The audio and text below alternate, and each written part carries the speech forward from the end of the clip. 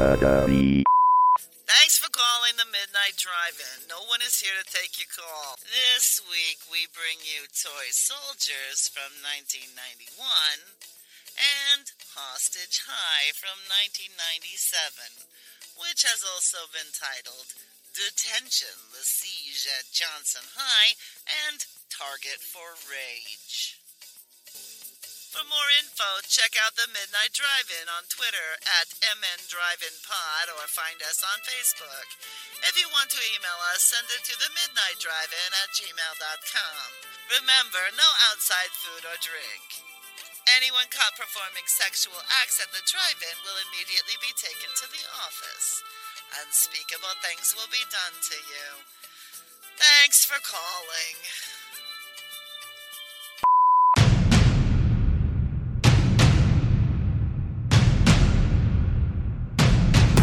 Drive away your worries and cares at this drive-in theater.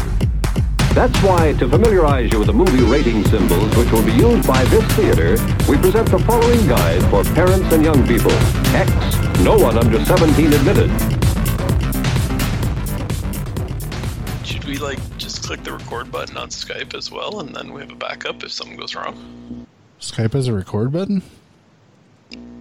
That's how we recorded the week that you weren't here. I don't remember how it works. Oh, I don't have a record button. Oh, there is a record button. Yeah, I think it's actually only you that has it because you're the one that initiated the call. Oh. Because remember that week you weren't here, that's how we recorded the show on it. Quality was fine, so. Okay. Well, I just hit record, so. There you go. We should do that all the time, probably. Just in case. Yeah. I feel like we maybe had this discussion before, and we just did nothing with the information instead of starting to do it all the time. That doesn't sound like something we would do. It's like finally the week where we absolutely need it. We're like, oh yeah, we should have been doing this the whole time. I don't think I was aware that you could do that, but I could be wrong. I always thought you had to get a secondary plug-in or something for it to work. No, like I said, this is how we did it the one week when it was just Noah and I. I didn't realize they had changed it.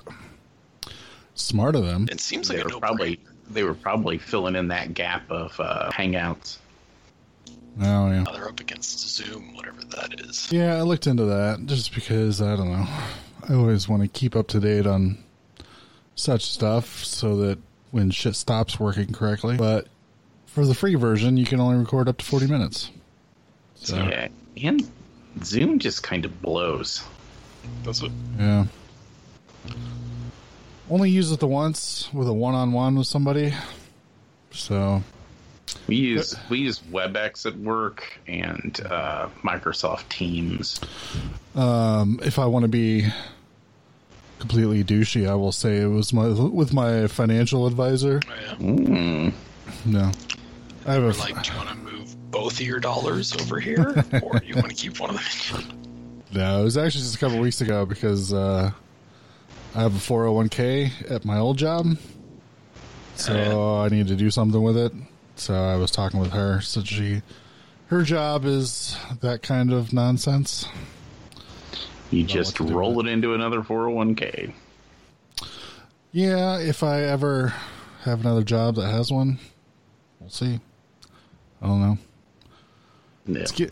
They're not forcing you to take your 401k, right? No, but I just kind of want to make sure that I have control of it and kind of know what's going on.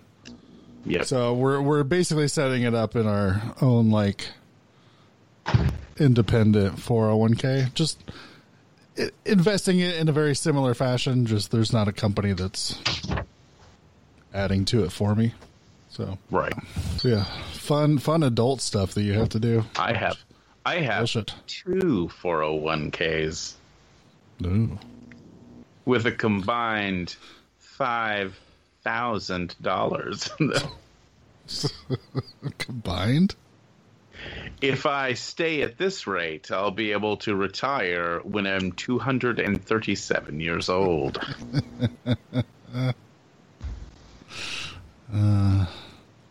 Do you have a 401k, Doug? Those are an American thing. We don't have them here. No, God damn it. Yeah, they have actual retirement plans and pensions. Oh. Yeah, they're not. Most places aren't that good. My work is actually really good. We have a very good pension. But fuck you, Doug. God damn it, Doug. Sorry. Bullshit. You don't have to take your own money and put it in something and then trust that the stock market is going to make it money. How dare you? So, I do have to contribute to my own pension, but as of right now, I don't have to trust anything to do with the stock market in order to ensure that I get a good payout. So, God damn it! So let me just show you what it's like down here in the States, Doug. So when everything started taking a dump, mid-March, about mid-April, people were telling you, whatever you do not look at your 401k. Yeah. So, yeah, that was fun. Yeah, I literally lost half of my retirement in 2 days. Yeah, but hopefully it's going to grow back before you're old enough for it to matter, right? That's right. Well, but here's the thing. It bounced back, but because of the way that compound interest works, it can never come back as fast as it can go away. That's true. So it hurt. Basically, I lost 2 years of progress. It'll take another 2 years to make up for fucking Trump being a dipshit. Luckily, I wasn't paying attention to what mine was up to, so I'll just have no idea. This is a fun way to start our conversation about movies. Do you guys want to turn to terrorism and hostage taking? Do you guys want to talk about people dying? No, I'm just playing. Well, that was crazy. So that's what fucked my day up. So like I said, we won't go into detail about all that. Somebody I know died. Very sad. Mm-hmm. But the dude was an alcoholic and has been drinking himself to death for a decade. Mm-hmm. And so I just can't bring myself to be like devastated by it because he knew what he was doing, Sure. But so I got a bunch of calls about it yesterday, and then today I got off work and I got like 3 more calls about it, and everybody's asking me about stuff, and I'm like, I don't fucking know. Like, I haven't talked to him in like 3 years. I don't fucking know. Call his family. Why are you guys calling me? So I got distracted with all that. So then I tried to get dinner done. So I started cooking dinner. I get halfway through dinner, find out that our milk is spoiled. So the thing I was making, you absolutely cannot make without milk. So I was like, okay, well, God fucking damn it. And now it's almost 7 o'clock. So ended up like ordering takeout and shit and throwing that movie on. And then of course I threw the movie on expecting it to be, 96 minutes like most movies. No. Yeah. And instead it's a fucking giant fucking hour and 50-minute beast. Yeah. The awesomeness of Sean Astin and Will Wheaton could not be contained in a paltry 96 minutes. Not in a world where you're trying to fit them into a movie with Louis Gossett Jr. Right? So, Noah, since you bring it up, and you literally just finished watching it, do you want to tell us what Toy Soldiers is all about? So, Toy Soldiers is about a prep school that is taken over by terrorists, and the kids, through shenanigans, have to stop the terrorists. Or at least help the good guys stop the terrorist. That's literally the entire plot of this movie. There's a lot of subplots, and they're all kind of fucking irrelevant. Some of them are fun, though. When the mafia gets involved somehow, I'm like, that's great. I'm glad that's going on. I'll tell right away, you know what my biggest complaint about this movie is? Sean Astin hour and 51 minutes. Well, no, Sean Astin as the bad boy is the most fucking unbelievable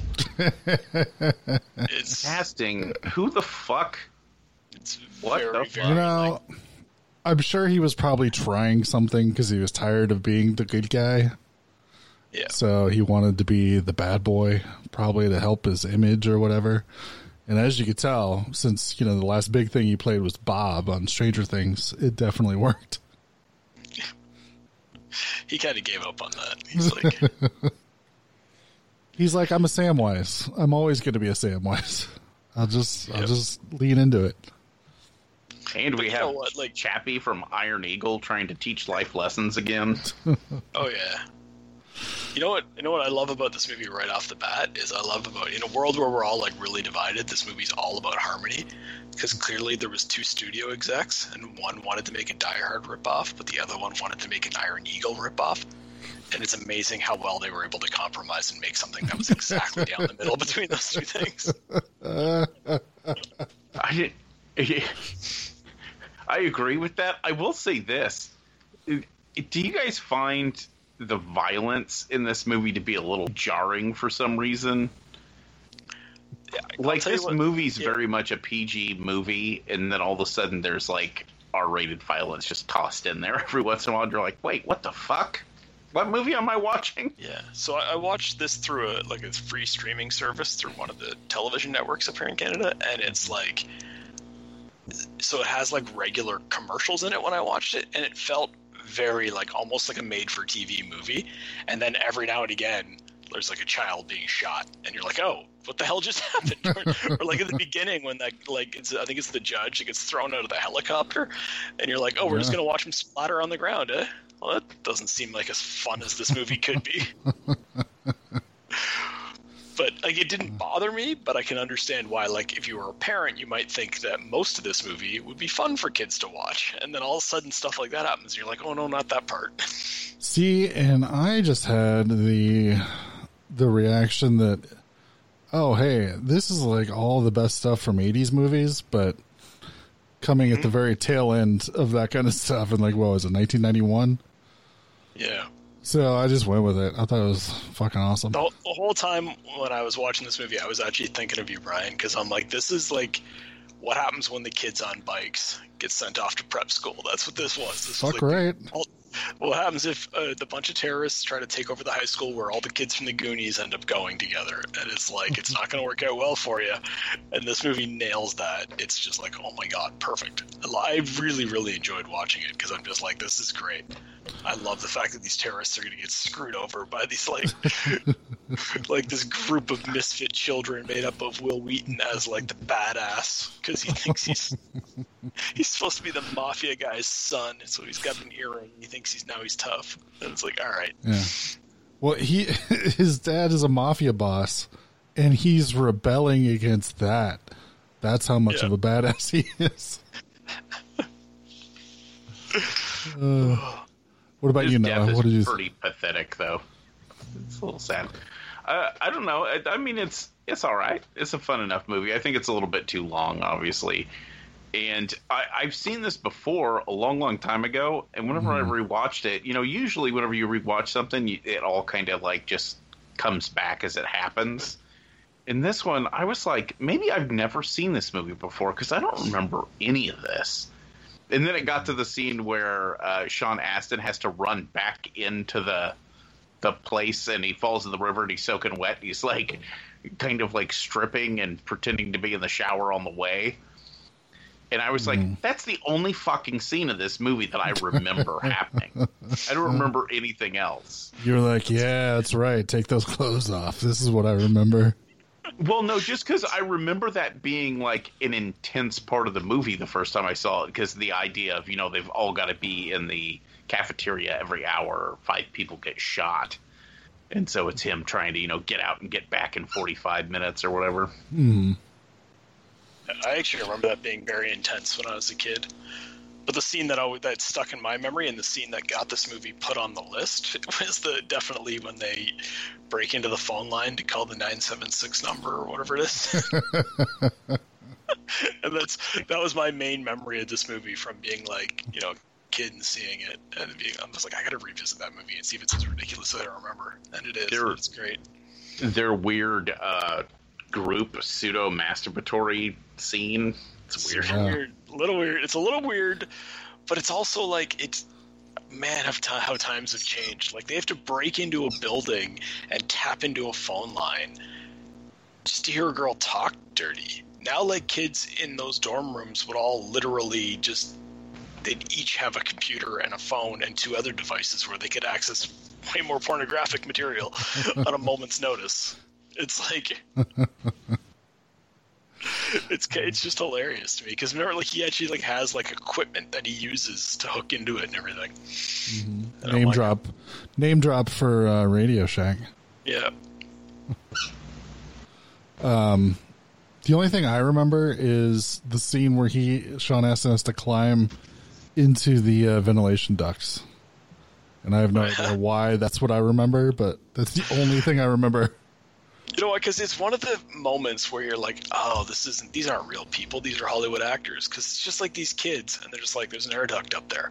Then they just jump up and grab it and like pull themselves up. And I'm like, what high school kid like goes to the gym enough that they've got like just the core strength to just randomly climb up like a fucking ninja? Not just the core strength. Whenever they show him drop out of that ceiling, it's got to be 15 feet. I mean, it's got to be. Like, there ain't a fucking kid alive that's got that kind of vertical. Yeah, it's pretty funny. Yeah. But, all those things are little nitpicks when you're watching Goonies go to high school, so. Goonies go to prep school, you mean? Taken over by terrorists. Terrorist played by Wishmaster himself, Andrew Devoff, which I did not remember. But he is such an awesome bad guy. I was going to say, one of the weirdest things is the whole time I was watching this, I kept being like, did Joel Schumacher fucking direct this movie?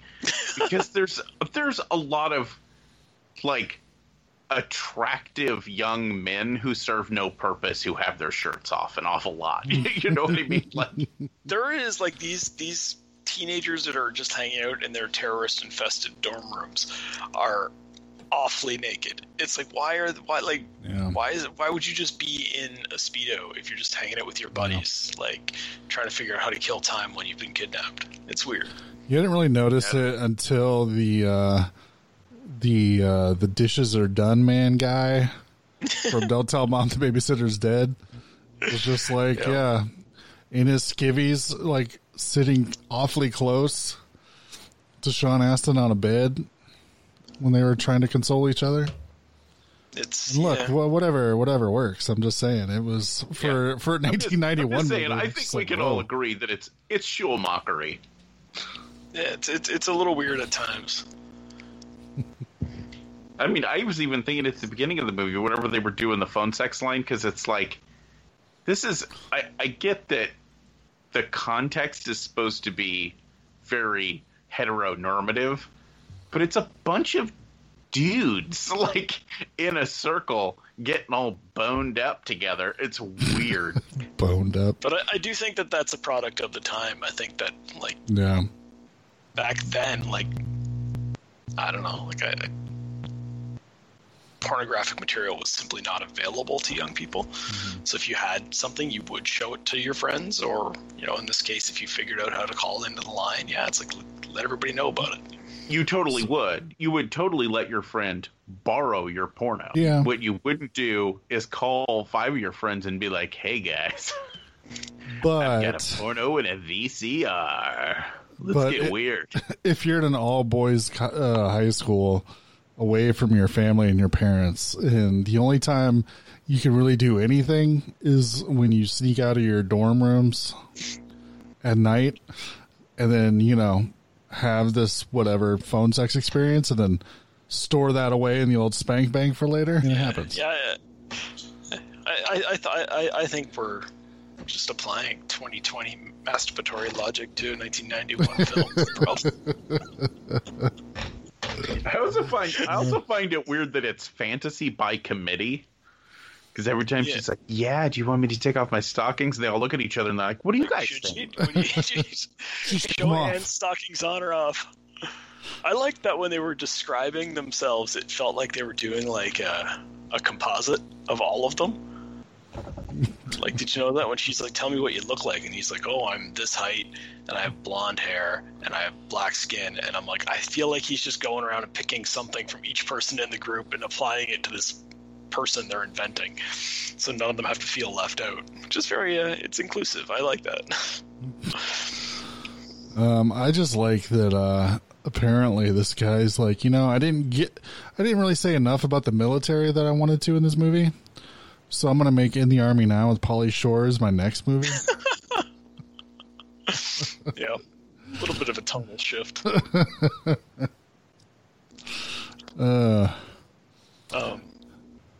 Yeah, like, what were your favorite parts, Brian? Because, again, I feel like this is a movie that's right up your alley. It is. I thought the vodka in the mouthwash bottles was hilarious. What I loved is they're like, it looks, it smells, and tastes exactly like mouthwash, and you're like, how is that a selling point? And why aren't you mixing that with something? And I just love that he's like so confident too. Like, oh yeah, smells and tastes just like mouthwash. Louis Gossett Jr. takes a little swig of it. He's like, oh yeah. I'm just like, that doesn't taste like mouthwash. I guarantee you. Dude, Louis Gossett Jr. was born to play the role of a headmaster dealing with problematic teenagers. He's perfect. And when he's like, when he's making them go around and collect up all of the vodka that they left. It's like, oh, it's great. And he starts complaining. It's like, oh, you're turning me into a rat. And then he convinces him, like, look, just let me go confiscate all of my own paraphernalia and I will bring it to you. Well, that's one of the fascinating things about this movie, which is just, it's a weird thing to talk about in a movie about terrorism, but in the beginning of the movie, the first little while, like, the tension is supposed to be between the adults and these, like, rebellious teenagers at this prep school, right? Mm-hmm. But they do a wonderful job of making it so the kids are just likable. They're doing dumb shit, but they're just being teenagers, and it's kind of fun. Yeah. But then the adults aren't like the typical, like, villains in a movie like this where they'd be the ones you didn't like. Like, when the pranks are happening, you always get that little cutaway moment of, like, the headmaster and Louis Gossett Jr.'s character being like, okay, don't laugh in front of the students. We both know this is a really funny prank, but our job right now is to be angry at them. Yeah. And it's like, it makes them all very likable. And you're like, it's neat how they're able to have, like, these two opposing groups, but they're both kind of the good guys in these moments because they need them to kind of come together later against the evil Colombian terrorists. Yeah, that is something I was going to bring up, the fact that I was wondering as a dad if you've experienced this so far, where they've done something and it's just like, okay, this is actually pretty fucking solid, but I mean, when they still have to get in trouble, so we can't let them know. Oh yeah, that happens. It's routine. Yeah. It's like, so like this week, my kid had to get taken out of school already and get sent for COVID testing before he was allowed to go back, and, like, technically we're all isolated for a couple of days. Mm-hmm. So I'm like, okay, so him and I are stuck at home. We're in the backyard, and he just takes to, like, oh, Dad, my toy accidentally went over the fence into my friend's yard. I guess I got to go get it. And he starts climbing the fence to go get it. And I'm like, it's pretty good. I'm pretty impressed with your thinking of that. Get the hell off the fence. You're not allowed to leave the yard. You know you're not allowed to leave the yard. Nice. One of the other things I loved, which unless people have read the trivia, they would not know, but there is a kid named Yogurt in this movie. Yeah. And the funny thing about that is that a Spaceballs reference? It's not. The funny thing is, they were all in the van on the way to set on the first day, and the kid was eating a thing of yogurt. And the van hit like a horrible pothole, and just yogurt went all over him. And so everybody started calling him Yogurt. And the director apparently the director apparently thought that was hilarious. So he was like, guess what? Your character's name is Yogurt from now on. So you're telling me that the relationship between the adults and the kids on set is the same as the relationship between the adults and the kids in the movie? That's much. Even better. Sounds like it. Oh, that sounds great. Yeah. Oh, did you guys like at the end when I'm just randomly saying shit, by the way? I hope we're not supposed to have a progression to this guy. At the end, when, like, Louis Gossett Jr. is just like, he's a school administrator, and all of a sudden he's just like, I can't let these army guys handle this on their own. They'll never make it without me. I better sneak in there with them and save the day. And of course, naturally, he does. Like, it's. Oh, I thought that was hilarious. I'm just like, you can see it coming a mile away. Like, obviously, he's going to be, like, a hero. He's going to be involved in the climax of the film. But you're just like, he's, like, sneaking in along with these guys. And he's not, it's not even, like, in shape Louis Gossett Jr. It's 1991 Louis Gossett Jr., where he's, like, he looks like a school administrator, somebody who's been doing that for 20 years. Yeah, and I love it. He's just like, well, he's got a map, and he's like, well, here and here is where you're going to want to go, but I should really go with you. It's like, nah, the map will be just fine. Just like they're like, can you show us one little thing on this map? Totally logical point, because of course he's familiar with the school grounds. But then he immediately jumps into like, if you come along through here, you'll have cover from these bushes. And I was like, you don't fucking know. You're not a military strategist. But he's Louis Gossett Jr., motherfucker. Yeah. It's pretty funny. Chappy bitches. I did love that the students, of course, took it upon themselves to like, well, we need to get information to the outside. So what we're going to do is we're going to have Will Wheaton sketch all of the bad guys. Yep. Then I love the genius idea of taking the yearbook that has like a panoramic like overhead shot of the school and just like marking where all the terrorists like setups are. Then like you'd mentioned earlier, Sean Astin having to run out, deliver it, and be like, I need to get back. But then being like, you can't leave. Yeah. I love though, this movie is smarter than most movies of its era, because there's a lot of like they set up, okay, there's that one kid that speaks Spanish. So then he's able to figure out the names of and kind of like IDs of all the different terrorists. And the other guy, like, they kind of set it up. Like, yeah, he's drawing shit, and then later he uses that skill. And they got the one guy, they flat out call him a leader like 35 times. He becomes the guy that organizes everything. They got the one kid that's flying the drone plane. They use his detailed knowledge of flying toy airplanes, so somehow that means he can defuse bombs. It's a bit of a stretch, but at least it's all makes sense, and it's all logical. And you're like, and even just the fact that the kids their instincts are to gather information and get it to the actual military guys rather than like try to fight them off themselves. Yeah. I like that the Will Wheaton character, when they're like, he's like, we should just, well, fucking, there's like 4 of us. We could take out that one guy, and then we'll have a machine gun. Then we can fucking kick ass. And they're like, dude, you'll get yourself killed. Don't fucking do that. That's stupid. And then an hour later in the movie, it's just like, oh, he's trying that, and he's dead. All right, perfect. Yes. They were right all along. They never should have tried that. Don't you kind of wish he would have at least taken that guy out? Just the one. Like, just one terrorist, yeah. That's what I thought was happening in the moment. And I'm like, yeah, I agree. He should have gotten one. It's Will Wheaton. Let him have a kill, for God's sakes. It's the toughest he's ever looked on film. He got to have an earring. He wore a black hoodie over his fucking tie-dye T-shirt for some reason. You remember whenever he was like, "Fuck you, Star Trek! I'm gonna be super famous." And it's like, that's a bad decision, Will Wheaton. Well, he gets to cameo as himself and all sorts of things now. So, was that really his call, though? I don't know. Well, does anybody know? I don't know. I'm not up to date on my behind the scenes Next Generation. I don't even know how. Now that you're bringing it up, I don't know how he got off the show. Did they like just drop him off somewhere one time, or did they kill off the character? I doubt they killed off the teenage character in Star Trek. So he was notoriously a dick because he got like a little bit of fame and all of a sudden thought he was this great fucking thing. And apparently he treated his fans and stuff really, really badly. And eventually everybody just got sick of him and they wrote him off the show. Yeah.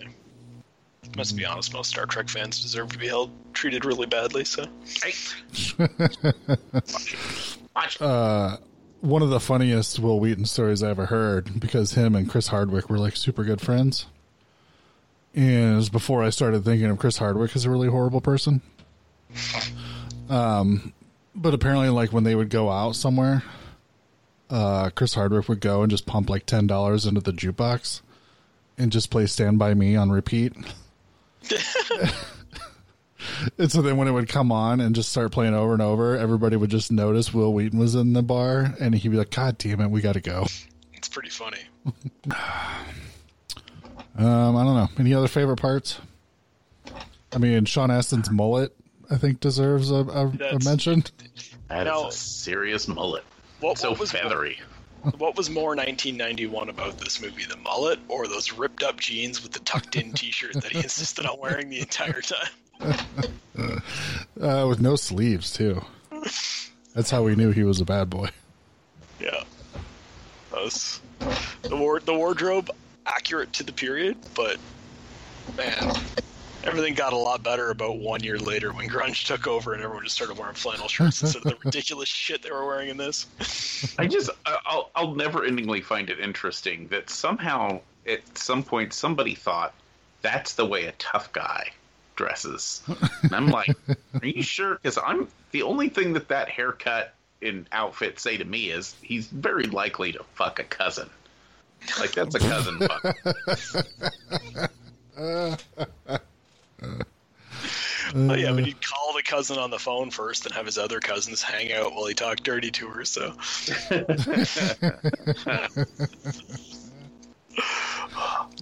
I think, did you guys laugh out loud when that terrorist guy finally hit the button on his wristband and we got the payoff where he hits the button and the plane takes off instead of the bombs going off? Takes off and it just flies into the ceiling.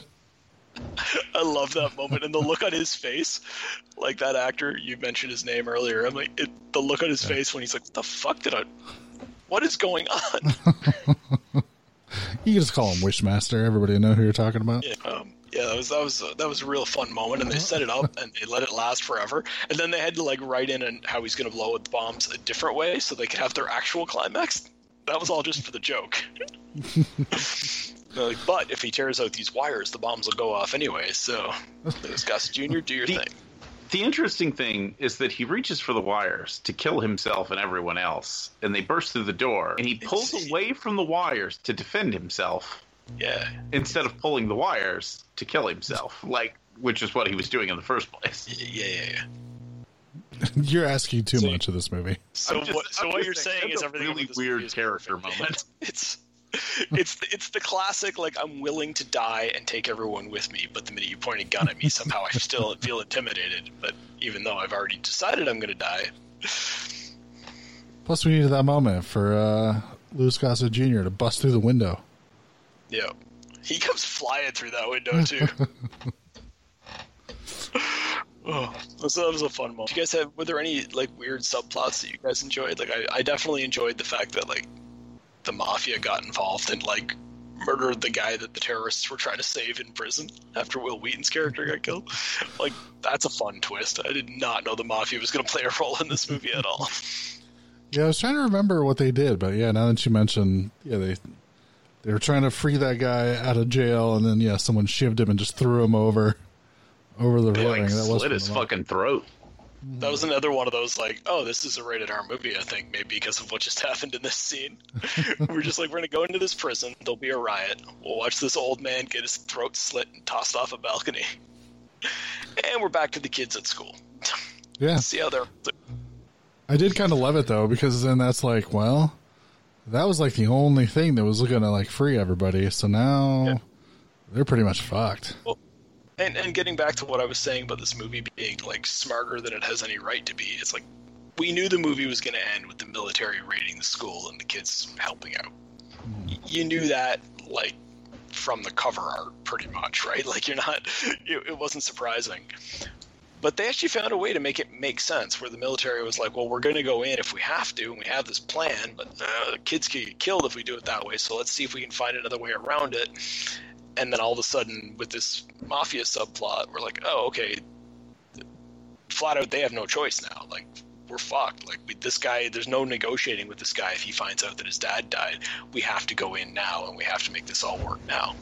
And you're like, that actually makes sense compared to, like, just some weird scene where the John Wayne of the movie has to insist that the tough guy thing to do is go in. Yeah.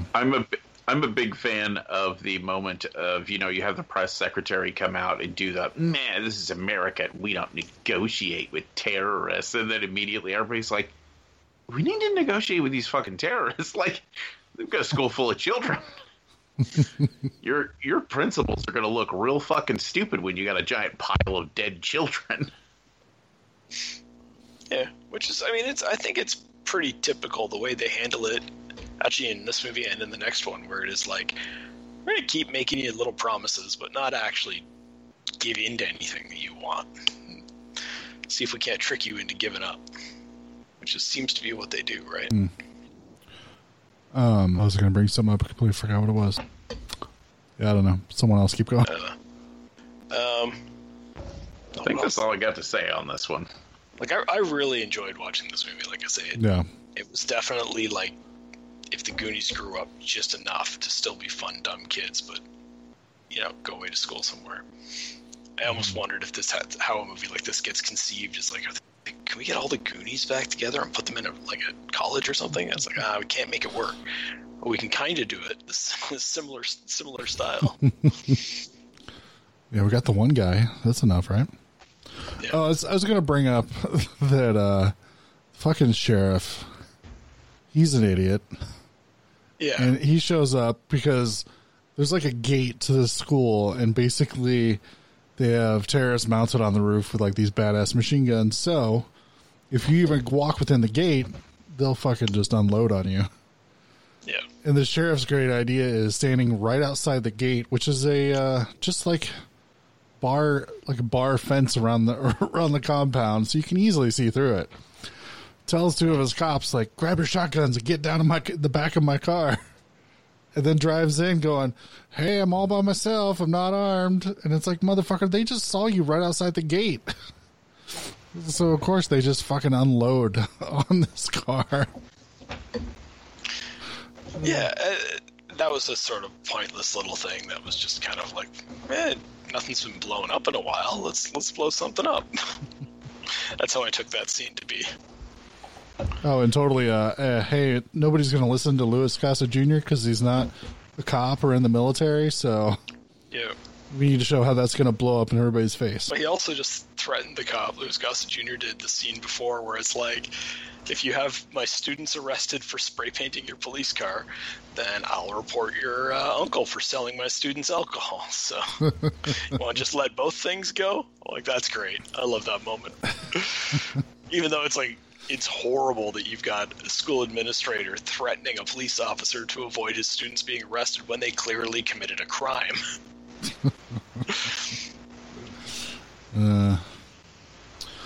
All right. Well, this Toy Soldier is high recommended for me.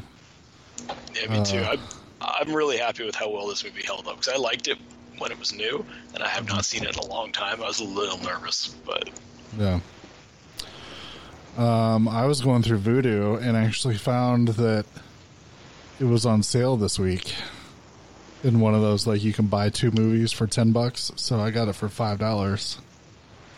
Oh, that's pretty good. I'm pretty happy. It's part of my collection. All right. Well, we teamed this up with a movie called Hostage High. Doug, do you want to tell us about? That's not all. First of all, it's not just called Hostage High. It's got lots of names. Yeah.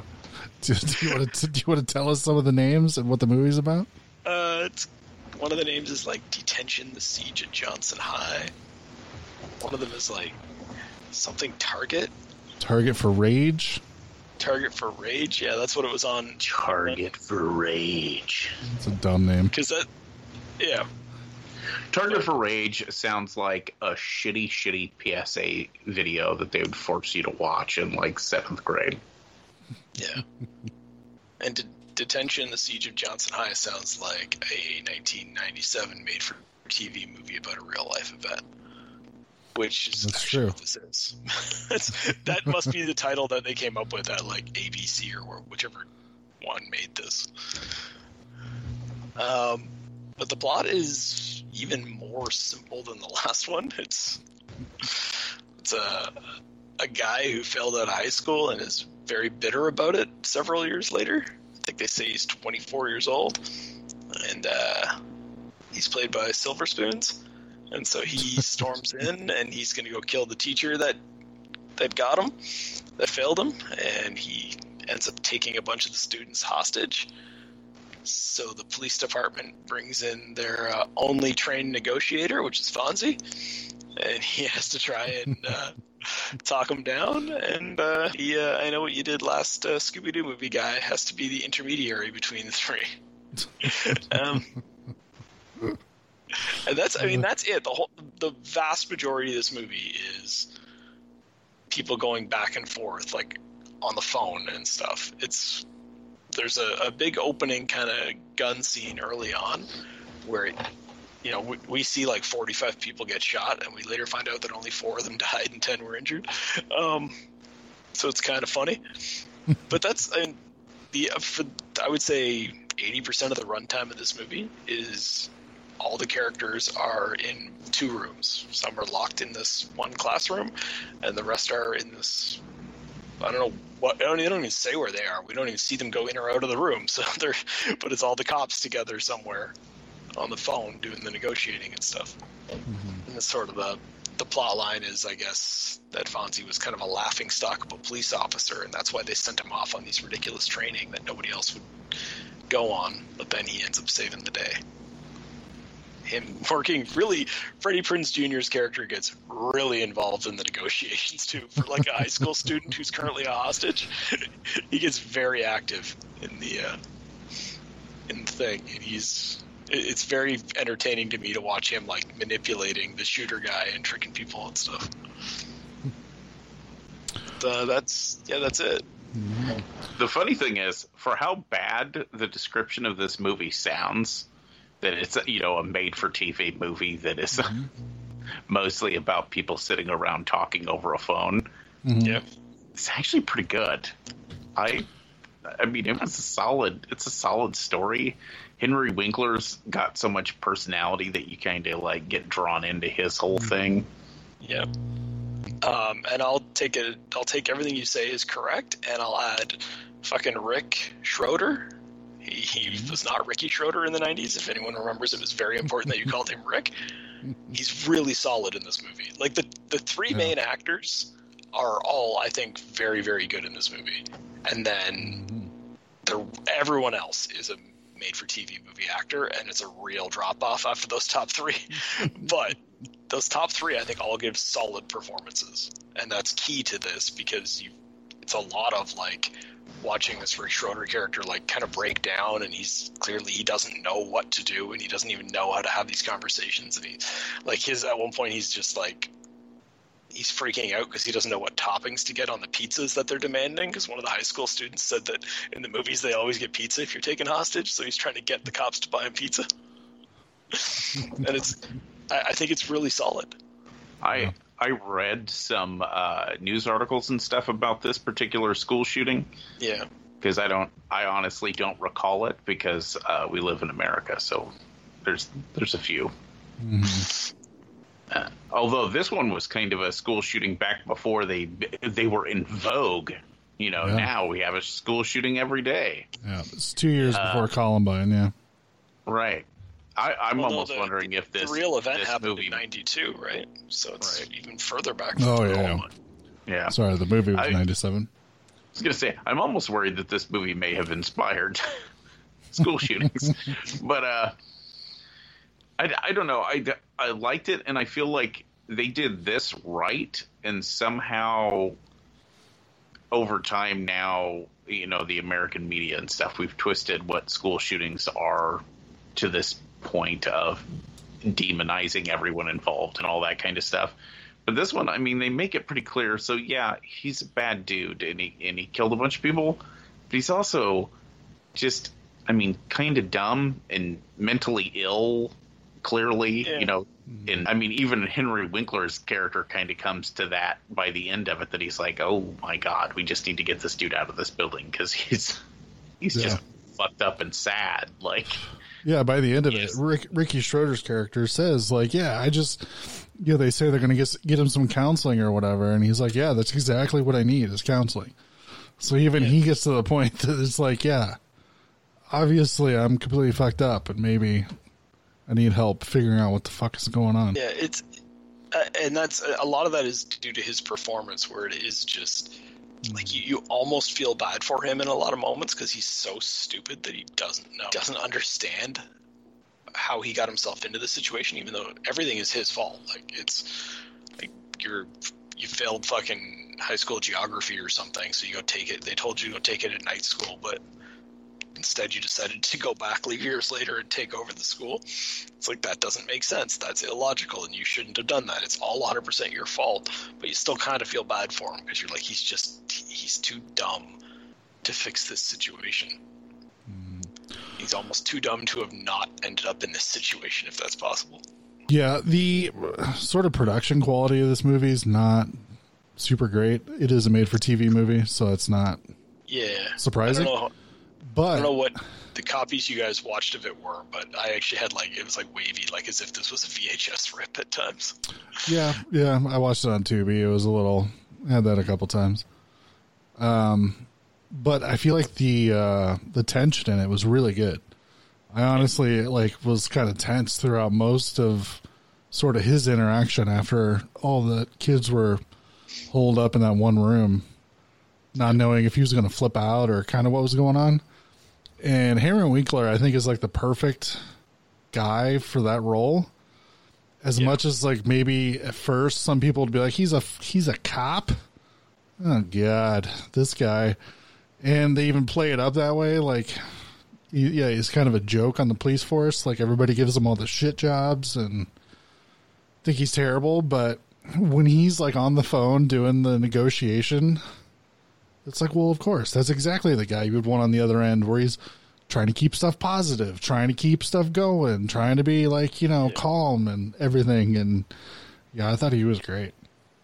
Yeah, with him too, I think you feel you see his character gain confidence throughout the movie, whereas in the first couple of phone calls, he's stumbling over his own words and everything, and by the end of it, he's there's that one moment where he's convincing him to let some hostages go, and he just keeps finding ways throughout the conversation to make the number of people that are going to be let go get higher and higher, and it's at the end he ends up getting half the students out or something, and it's that was really clever, and you can see that he has now the confidence to do those things and to use the training that he's had, and where he would not have at the beginning of the movie, even though it's all taking place over the course of a day.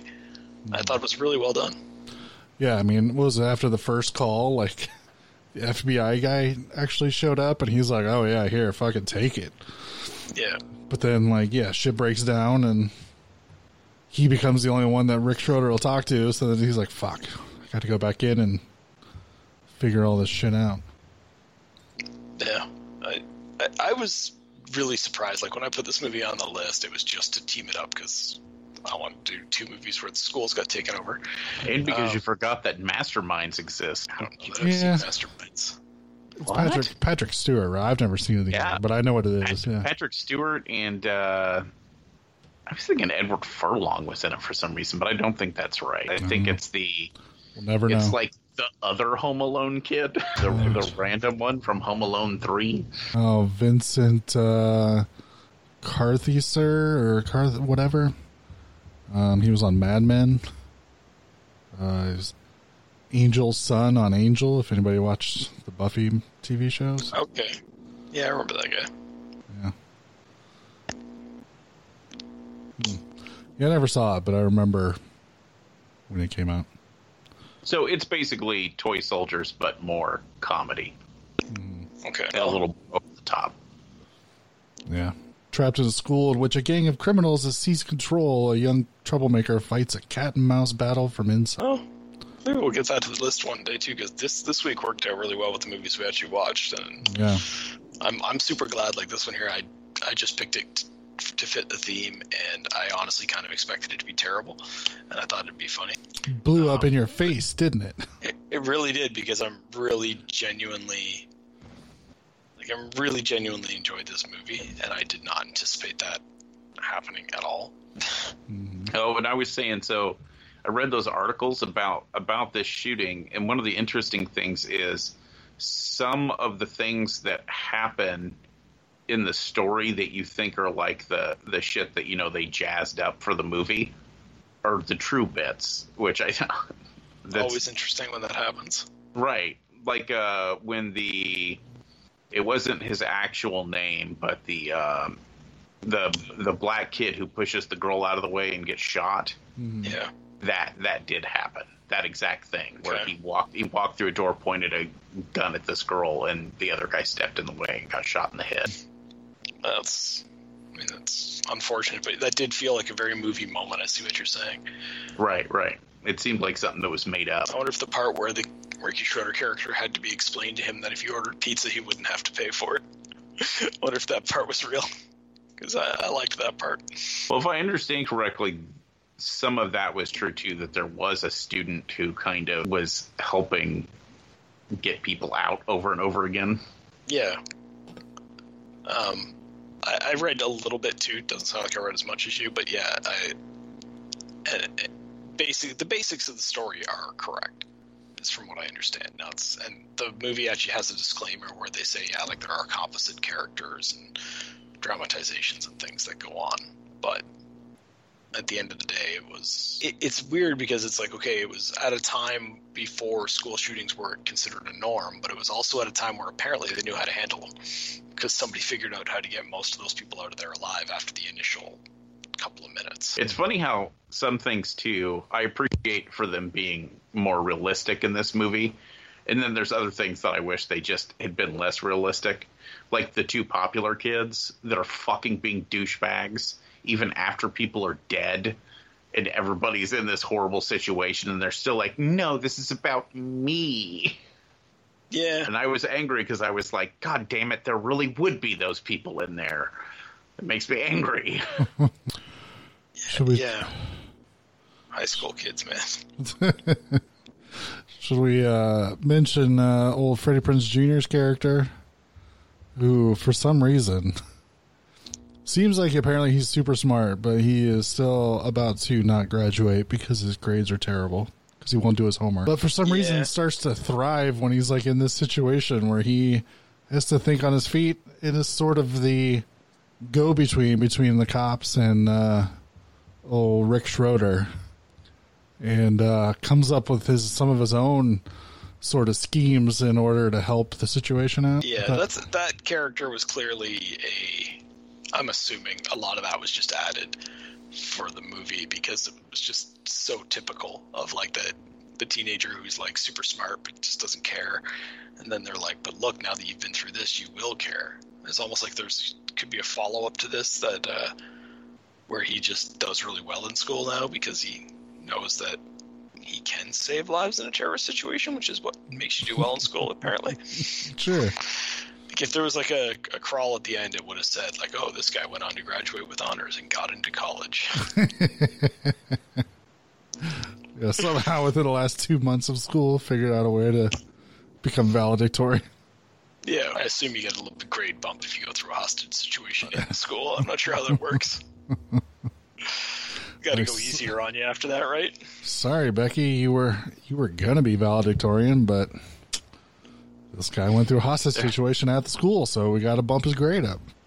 There might be a slight casting issue here because Freddie Prinze Jr.'s character, he's supposed to be this smart but unengaged kid, and fuck, he comes off as dumb all the fucking time. He comes. I'm just saying, like, it's something about his performance. He comes off as just this slacked faced dummy. Like, I don't know.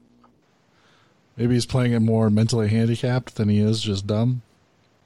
Something like that, where they're like, you're super brilliant, and then you've got him in there like, hey, we should get pizzas. You know what I mean? You're like, what the fuck? That's the super smart kid? Nowadays, he probably would play him autistic, just to give him that extra depth. I feel like that's just what Freddie Prinze Jr. is. Just, we're able to just use his natural talents. I was gonna say he was making a made-for-TV movie. Maybe he was just all doped up. You think Freddie Prinze Jr. had dope money back then? Come on. Yeah. It's the early 90s. Everyone was doing heroin. He couldn't afford it, though. I Know What You Did Last Summer hadn't come out. You guys noticed what I picked up on with the casting issue was just that if you're going to go with this cast, maybe don't have a scene where Freddie Prinze Jr. and Fonzie stand beside each other, because it's like a 3-foot height difference. It was so embarrassing. It's just nobody wants to get Fonzie an apple box or anything to stand on. No. Yeah. And then they're hugging, and it just looks so. Two characters would hug after everything they've been through. Edit that out. It looks ridiculous. It's just funny looking. I don't know. Anything else about Hostage High, AK, all that other shit that we said? Yeah, all those other. No, it's a solid recommend for me. I think it's a good drama film about hostage taking. I think, like I say, I would say 3 quality performances, two that stand out above everything else, with both Ricky Schroder and Henry Winkler, which I did not know either of those guys were in this going into it, because for whatever reason, I guess when this was released on DVD, Freddie Prinze Jr. was the biggest star of the 3, so he's the name that they used to market it.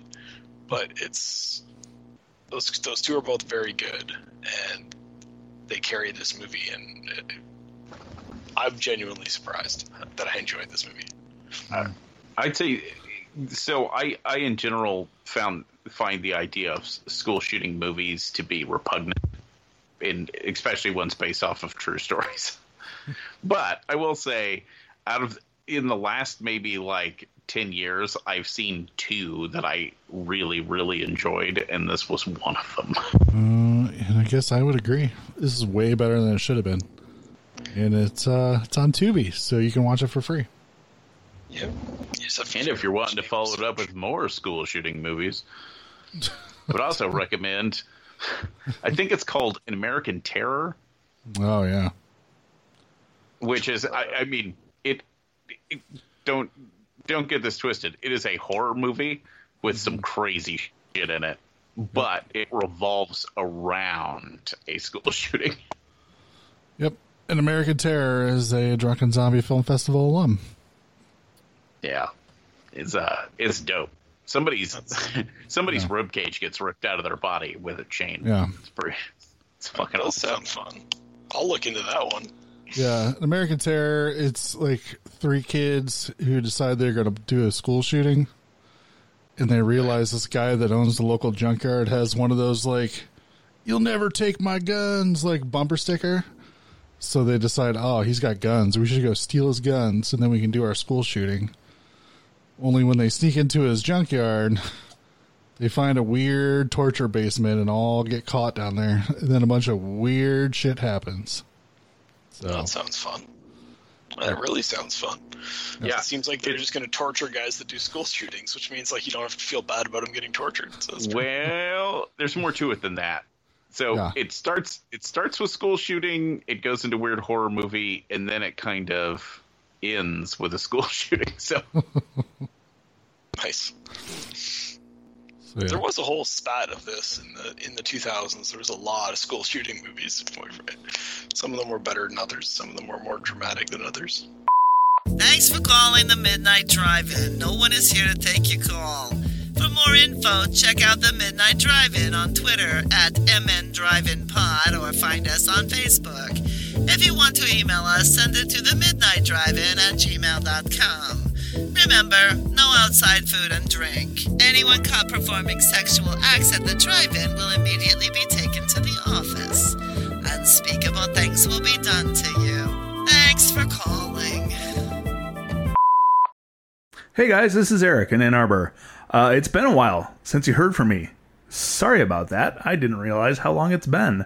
I have no real good excuse. I'm still listening to the show. It's just 2020 has been a little weird, if you know what I mean.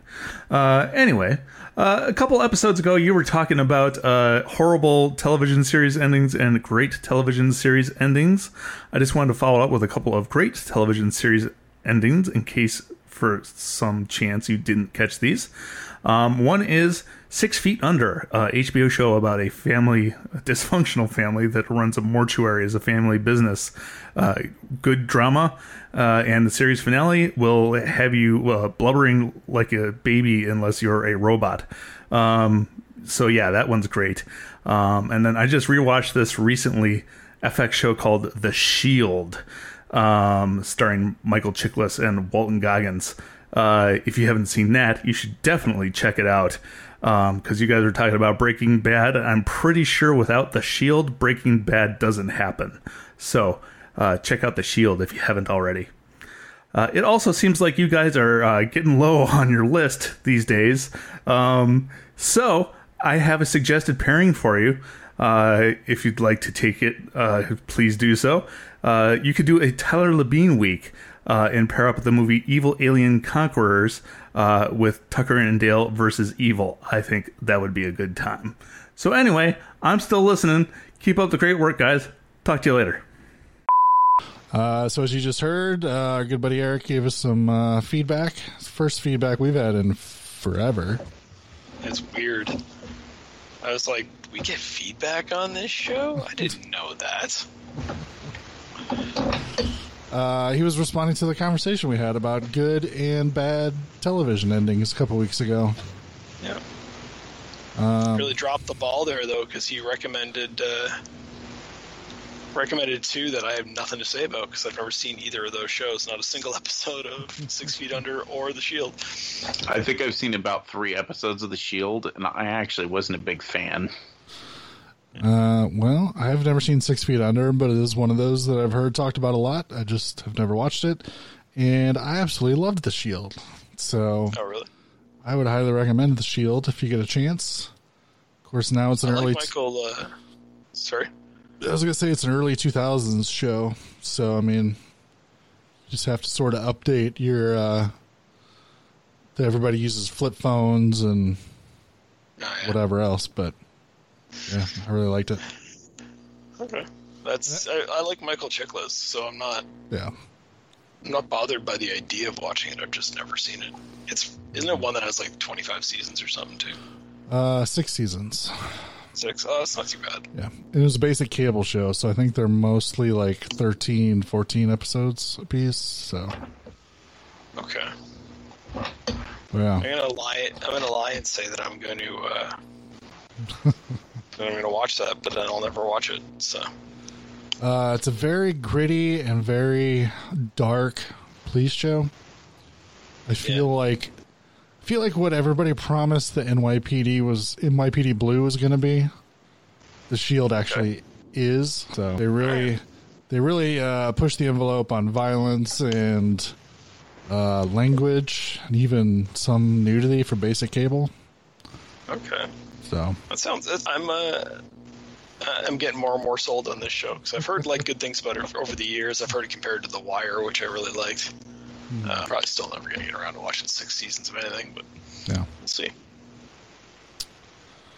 Yep. So I would recommend. I would back up Eric's assertion that The Shield is definitely has a pretty decent ending to it. And he said that without The Shield, we probably wouldn't have had Breaking Bad because it kind of set the stage for that kind of storytelling. And I would tend to agree with him. So, recommend for me. All right, what did everybody watch since last week? What did you watch, Noah? I finished up Cobra Kai. Oh, yeah. Still haven't watched it. Still haven't started it. Holy fuck. That ending, eh? Oh yeah, I was not prepared for that at all. Wait, I think we should keep it spoiler free for Brian. Yeah, I would say that. Spoiler free. It takes a hard turn. It's what happens, but it's also how it happens that I found shocking. I'm like, oh, well, that's not good. They made that positive message get that thing to happen. Oh no! It was like, right. I thought when he learned that lesson, it was going to have positive results, but it doesn't seem to have. Right. So it bears mentioning. There's an episode where Johnny is getting signed up for a dating app service. Yep. And it leads to one of the funniest fucking things I've ever heard in my entire life. Just where they're like, where they go, what are your likes? And he goes, what is it? Babes, metal, and Iron Eagle. And he goes, that's it? Just 3 things? And he goes, and Iron Eagle 2. Oh, I fucking love that moment. I cannot. When the first time they showed Iron Eagle in that show, I was like laughing. But the fact that that's become this recurring fucking thing in the show is just almost too much. Just Johnny watching Iron Eagle over and over and over and over again. Because it's perfect too, because first of all, like, Iron Eagle is such an 80s movie that it's like, okay, yeah, that kid that thinks the 80s are the best is going to watch that. But then it's also an 80s thing to just keep watching the same movie over and over again, because he doesn't even have the internet, so he doesn't know that there's just a billion movies that you just push a button and watch. Like, right. It's very funny. It's very well done. I think Noah's coming around on this Iron Eagle thing. I still don't like Iron Eagle, but using Iron Eagle as a point of reference is genius. I know, just because everything, they do such a good job of and I'm gonna say this wrong because it's not what I mean, but without doing it overtly, they do a very, very good job of showing how stuck in the 80s Johnny is. Yeah, it's everything from the way he dresses to, like, the way he talks, and then it's very funny to watch him. He drinks Coors Banquet beer, which was only, like, popular in the 80s. It's hilarious. Like, they do an excellent job. It's almost weird, and then it's funny. You get a lot of humor out of him trying to update himself. Like that dating app episode when he's like finally goes out and starts meeting women, and he's like so awkward at all of the things because he doesn't know how to talk to anybody in modern terms. That one girl, remember the one girl checked her email on her smartwatch, and he's like, "Smartwatch, smartphone." He's like super proud of himself. Yeah, smartphone. Check it out. And it's like, are you really trying to brag about having a smartphone in 2019 or whatever that's supposed to be set? Yeah, I do like the fact that, like, the few dates that he has are just really fucking funny, of just how unprepared he is for dealing with women in the modern age. Yeah, I don't know. I'm excited. I really hope that they come back, and I hope that they know how this story ends, and that they just make the rest of it and end it, if that makes sense. Yeah. I'm worried that the popularity of this is going to make it drag out, and then it's going to get less good. I would rather have 3 or 4 seasons of a really good show and just be done with it. Yeah, I don't know how much they plan to this, because with the switch over to Netflix, you'd think that there's going to be the potential there for a long run, and that's great if they can keep up the good storytelling. We'll see how that goes, though. Yeah, I mean, I kind of think I know where the show's going, and I kind of hope that's the way it ends up, and that it ties up that way. But I don't know. No, we'll see. Because I think it's setting up where this isn't a spoiler because this is me predicting the future.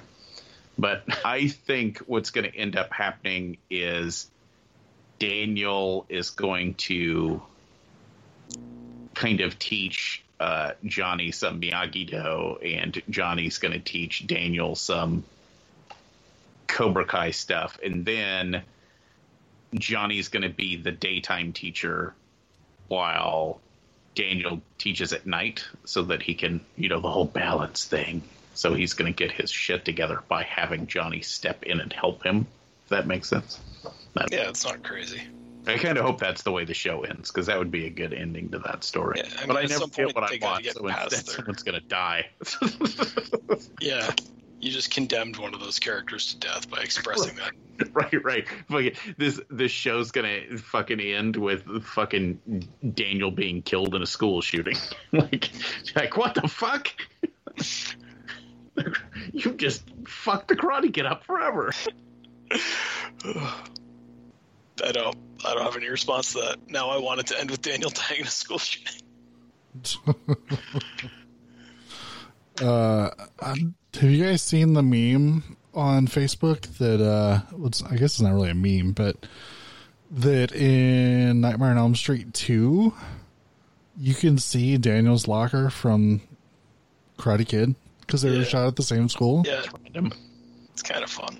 Yeah. Note to self: secret sequel. Daniel versus Freddy.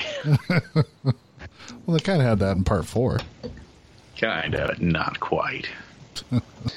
And fuck, I think that's it. I've been so busy with all this crazy shit. What'd you watch, Doug? A couple things here. I watched the Babysitter sequel, whatever it's called. The Babysitter Killer Queen. How the fuck did they sneak that out without me knowing about it? Because you're not on Facebook anymore. Yeah, maybe it's that's been all over Facebook. Yeah, I was going through Facebook, and all of a sudden, like 8 things popped up that I wanted to see, and I was like, "Oh shit, look at all these!" And then I was like, "Oh, they made a sequel! I fucking loved that movie." Going through Facebook. Are you back on Facebook? Not Facebook, Netflix. Oh, Netflix. I thought we had a scoop. Yeah. So was it good? It's pretty good. It's set 2 years after the first movie, and nobody believes the kid that survived the first movie, so everyone thinks he's nuts because he keeps saying all this stuff happened. And then, wouldn't you know it, with all the bad luck, the demons from the first movie all come back, and it's implied that they can come back like every 2 years, so it's very plausible that this is just going to be a new movie every 2 years. And, yeah, they're chasing the guy around, a couple of fun little plot twists. Kind of a big twist at the end that I enjoyed, or like we find out stuff about one of the other characters. Just a big dumb fun movie. I enjoyed the hell out of it. I don't know if I'll ever watch it again, but in 2 years, if another sequel comes out, I'll definitely be lined up for that, if that makes any sense. It's like I don't remember if I liked the first one or not. For some reason, I don't know how you couldn't have liked it. Well, I think I was kind of excited for it, and then it was not the movie I thought it was going to be. But then I don't know if I'm remembering that or that movie was a Better Watch Out. Yeah, you were super disappointed in Better Watch Out. Yeah. So, I don't know. I was going to say, The Babysitter was basically what Better Watch Out should have been. Yeah. It's the kind of movie where, like, the repeating joke is that every time somebody gets killed, the person standing beside them has just a bucket of fake blood thrown at their face. It's like, well, that's always fun. I don't know how you're not going to enjoy that. So, I don't know.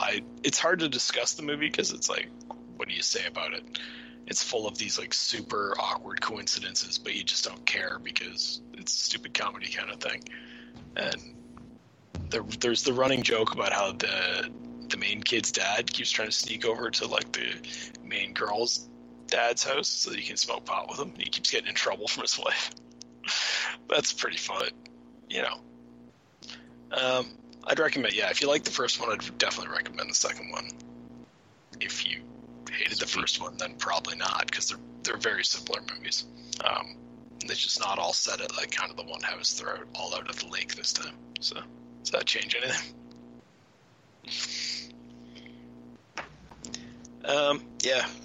The next thing I watched was Upgrade from 2018, which I believe at least one of you guys has recommended to me in the past.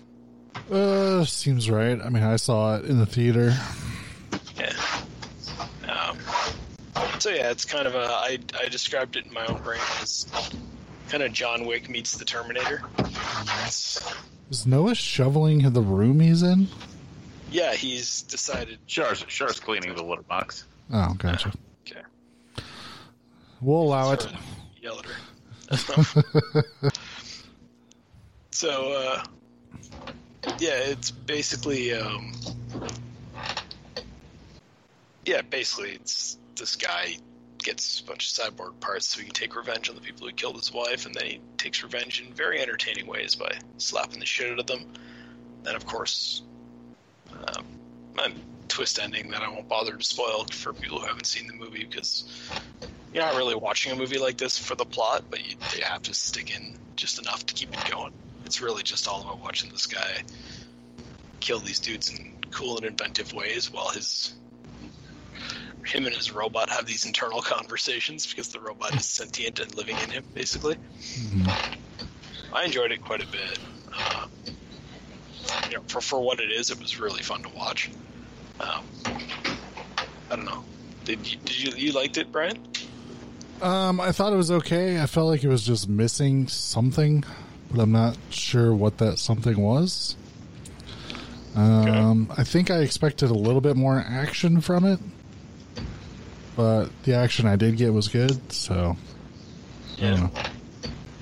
I liked the world it was set in. It's sort of this like weird, like kind of in the near future kind of story where it's like there's a lot more technology going on, and we see these certain characters, like these certain criminals that have like guns embedded in their arms so that you can't ever take it away from them, and the police are using these cool drones to track everything and stuff like that, and cars are self-driving, and one of the kind of plot points is that the main character actually fixes up and uses like real cars, and it's like that's all that stuff I thought was pretty fun. I like that world building, but then you're mostly in it just to watch the fight scenes, and every time one pops up it's pretty awesome. So Yeah. it's this seems to be the new, they're back to making these movies pretty well right now, which is just the simple plot, little action movie, a lot of hand-to-hand combat,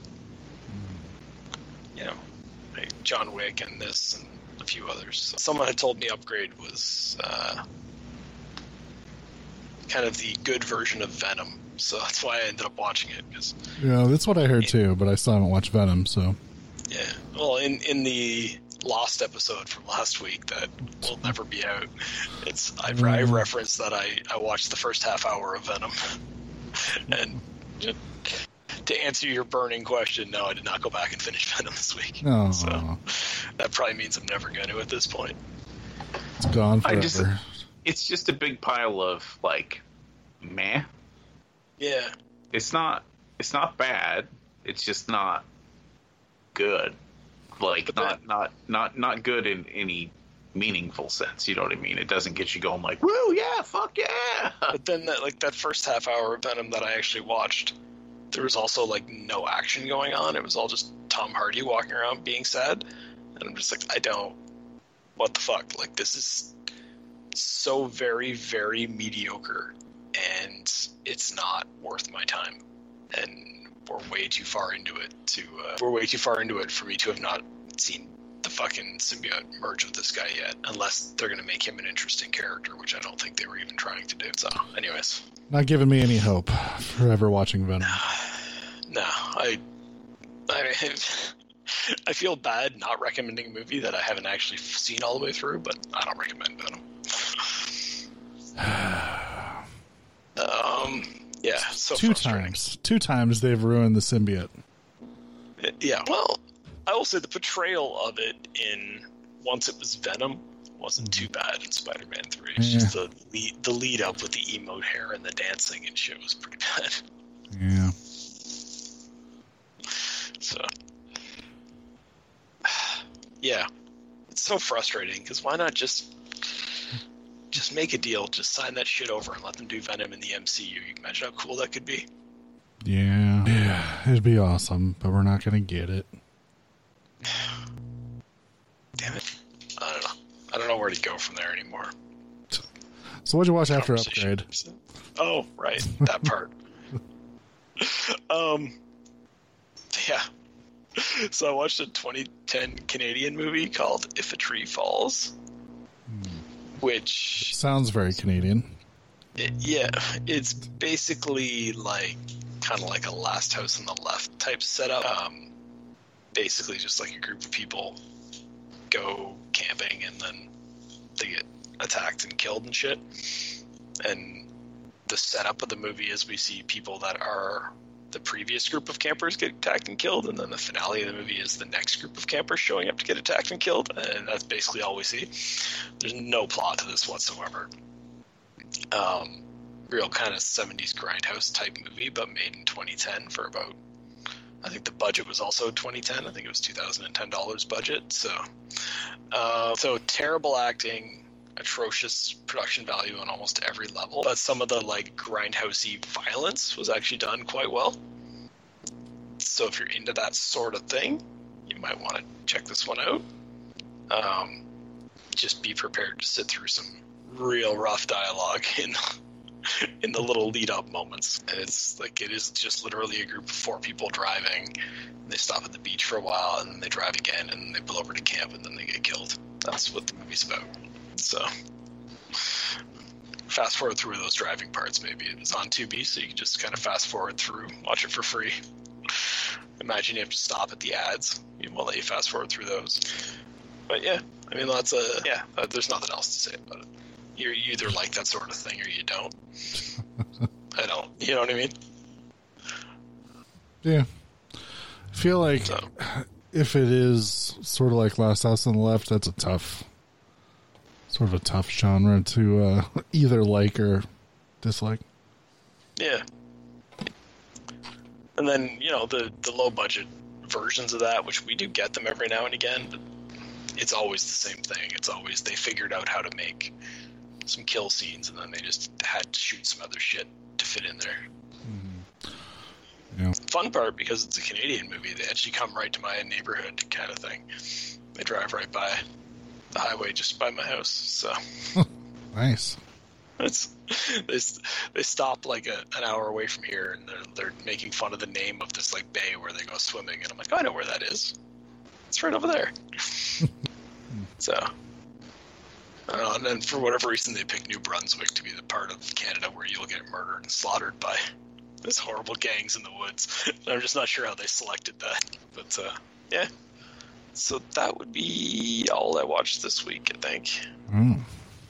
Mm. Not a lot, but yeah.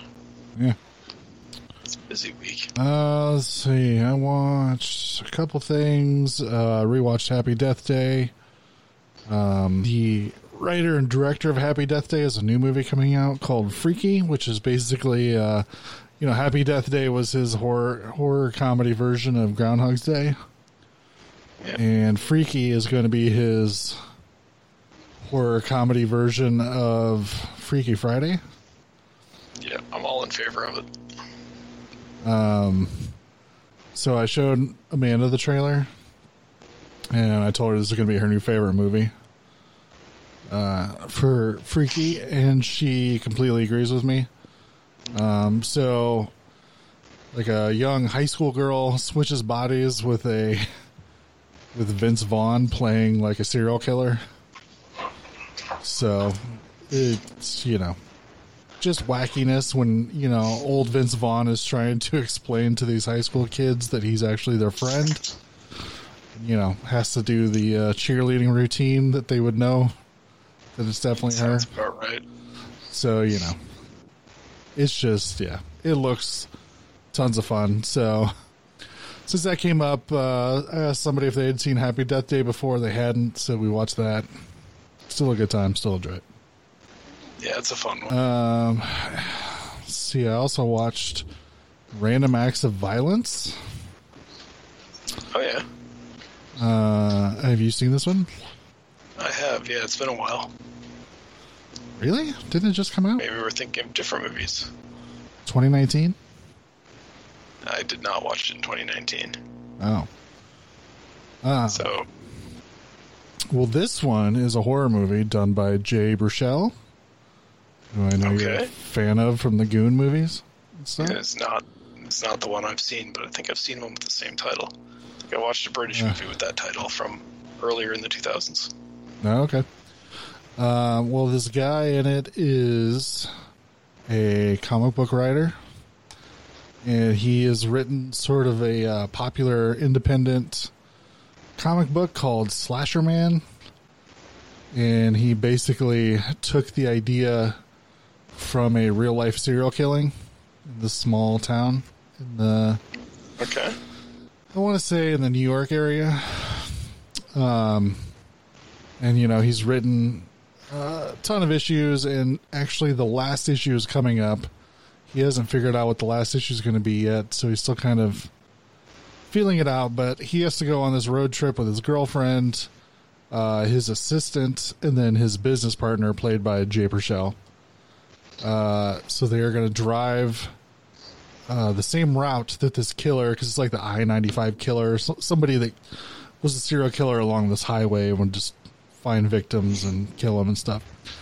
So they're going to drive that route, and they're going to stop and do a book signing, and then they're on their way to like a comic book convention.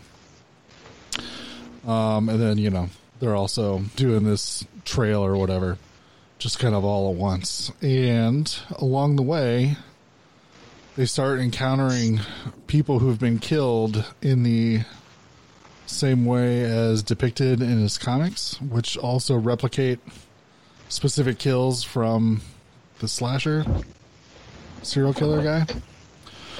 And so they start wondering, like, is this the I-95 killer? Because I think they insinuate he's never been caught. So they're wondering, is this the real serial killer who has been dormant now coming back and replicating these kills on purpose because he knows about this comic book? Or is this like a copycat who's obsessed with this guy re-killing people? That sounds fun. Yeah. So it's on Shudder. It was okay. I feel like I was following along with it pretty good, but I feel like the ending kind of fell apart for me. But I don't know if there's really one specific thing that threw it off. I think it just maybe just kind of the premise wore a little thin by the time we get to the end. Yeah, it's all right. If you get a chance to watch it via a streaming service, it'd probably be worth it. There's some pretty decent kills in it. So, yeah. That sounds fun. Yeah, it sounds like something I'd like. Yeah. Like I said, I know you're a Jay Baruchel fan, so yeah, I am. So we're gonna be worth it. To update you on the movie I was talking about, there's a movie called Random Acts of Violence from 2012. There's one from 1999. There's one from 2002, and there are two currently in development. And none of those are the movie I was thinking of. So that seems about right. It's apparently a very common title, but I still might be completely wrong on the fact that I think I saw a movie with that title. You just don't know which one it was. Well, definitely none of the ones that I've found are the ones that I'm thinking of. Yeah, but I will look into it. Then the last thing I watched, checked out the new DC animated movie, Superman, Man of Tomorrow, which I'd kind of wanted to see, and found somebody selling a copy of it for pretty cheap. So I figured pick up the digital copy. Why not? It would cost about pretty much the same for me to rent it that it would to buy it. So I'm like, I'll just buy it. And it was okay. I didn't realize it was as much of a retelling of the origin story for Superman as I turned out to be. It is kind of a new version of that. I kind of go over his first couple outings as Superman proper. And it goes against the villain Parasite, and then just some other stuff. I don't know. It was like some of the stuff was okay, but like I said, once we get into the 1 billionth retelling of the Superman origin, I'm just kind of like, okay, I've done this like 20 times. I don't know if I need to do it again. So yeah, it's kind of one of those stories that's been told. Yeah, so it's that part kind of was not super excited about, but what are you going to do? I mean, it's all updated with cell phones and streaming and all that kind of stuff, but just like somebody films Superman with their phone, and it's like, oh, who's this? It's flying through the sky. Well, Lois Lane did, so yeah. And then, of course, she coins the term Superman, and everybody keeps telling her it's not going to catch on. But, it is whatever.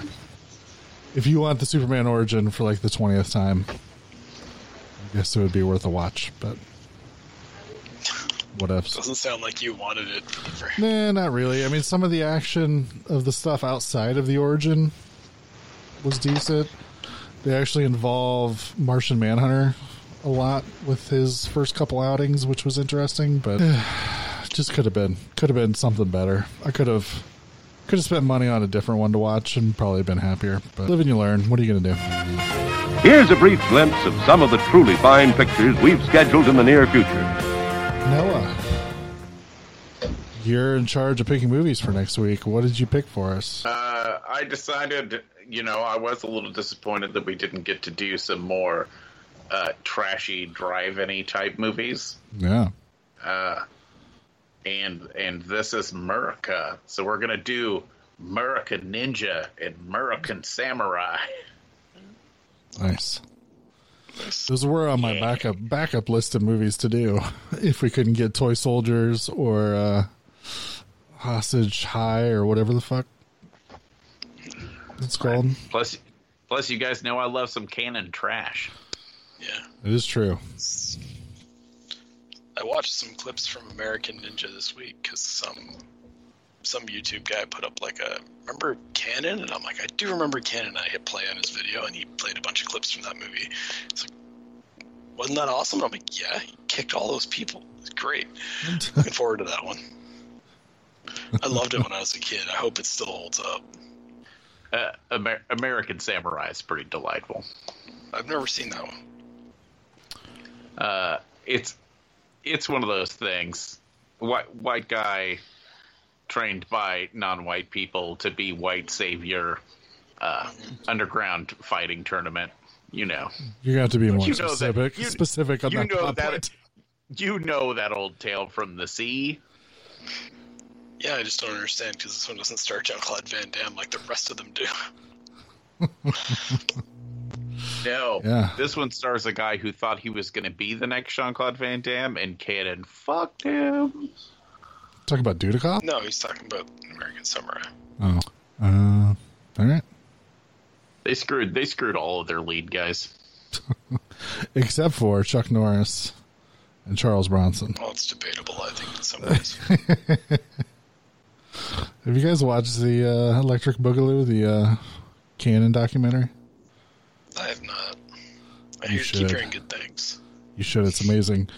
Yeah, and the DVD is worth picking up because it's got the documentary, which is fantastic. And then it just has an option to watch 30 minutes of Canon trailers. And that in itself is pretty good. This is the best thing ever. So worth it. David Bradley, that's the guy's name. What else did he do? Oh, things. Oh, okay. Thanks for clearing that up for me. No, he basically thought he was going to spin off into mainstream movies, and instead he got stuck making shitty C movies for the rest of his life. Oh, and I see Mark Dacascos is the other guy in this. Oh, really? Yeah, I didn't want to say villain because I don't really know who he is in this, but Hard to say. He's definitely going to kick some people too, though. I do believe he plays. Oh man, is it the brother? I think he's like the other son that was trained by the guy, but then the white guy gets to be white savior, not the real son. So he's angry. okay. Once again, you know that old tale from the sea. Yeah. So this guy was in American Ninja 3, American Ninja 4, American Ninja 5, and American Samurai, and then went on to play Cyborg Cop. All right. Shit. It's a pretty good career. That ended in 1997, apparently. Well, you know. It's a good career for the time. I'm almost worried that means he's dead. He doesn't have a dead date, so must still be dead, alive. But nobody cares. Oh. You know, some people, because his career apparently began in 1989 with American Ninja 3. So, some people burn brightly. And they only last 8 years. Apparently, this guy did. Maybe it's one of those things. Maybe he just made enough money and was done. Maybe. Doesn't sound like it based on the titles he was in. Today, it says usually he is focused on art and painting. Okay. So that means he got really drunk and really high and went to rehab. And now he's, does art and painting to center himself. Apparently holds a black belt in Shotokan Karate. Interesting. All right. I'll have to learn more about this guy next week. Yeah. Well, it's not. I think we kind of probably discussed all the interesting things about him so far. But yeah, probably. We'll watch that one movie. And he'll still get overshadowed by Dudikoff somehow. Yeah, I think we know which movie's going to dominate the discussion next week. I don't think there's much debate. Oh, we're going to watch Dudikoff. Wants to go AWOL, so he gets to use his motorcycle to literally jump over the wall of his military base to go see a girl. Oh, it's going to be sweet. I do believe, if I remember right, Dudikoff comes back in the later American Ninjas. He does. I was just looking, and so this David Bradley, or Bradley David, or whatever the fuck his name is, took over in American Ninja 3, but then Dudikoff came back, and they team up in American Ninja 4. Really? Must have been a really nasty threat they had to go up against in 4. And I think I've seen American Ninja 3 by accident, like it was on some, like... American Ninja 3 is kind of famous for going way off the rails, because it has to do with, like, a ninja ghost possessing a woman. Yeah. That sounds like a logical transition from the first film. I thought that was just Ninja 3, the Domination. I don't know. Speaking of off the rails, like too many damn fun ninja movies. Yeah, so then they team up together as their same characters in American Ninja 4. So, The Return of the Dudikoff. This is what it's called. What we need now we need a movie that's called, like, Old Ninjas, and it's just David Bradley and Dudikoff and Jean-Claude Van Damme. Okay, I haven't. 3 brothers who have to enter an underground fighting tournament for old people.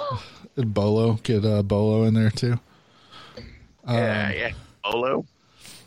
So I haven't seen 3. I actually saw part of American Ninja 5.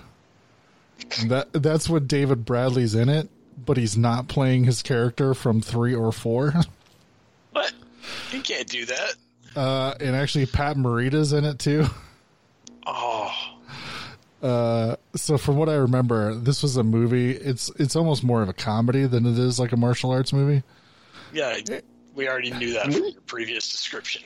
And, can we just become a Canon Films podcast and just start watching things like Canon? Called the Canon. The Canon. And from what I remember, this is a movie they made independent of the American Ninja franchise. And when they were done, they're like, fuck it. Just put the American Ninja name on it. We'll sell it overseas. That sounds right. I mean, not right, but accurate. Yeah, here it is. Let's see. The film was not originally intended to be part of the American Ninja series. Canon Pictures made it under the title American Dragons. It is even shown on many cable TV stations with this title, but the title was changed to American Ninja 5 before the release. Explains why star David Bradley plays Joe, a different character than the Sean Davidson character he played in American Ninja 3 and 4. Yeah. There you go. No, Canon. You're so silly. Please remember to replace the speaker on the post when you leave the theater.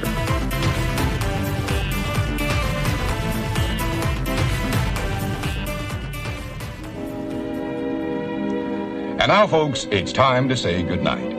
We sincerely appreciate your patronage and hope we've succeeded in bringing you an enjoyable evening of entertainment. Please drive home carefully and come back again soon. Good night.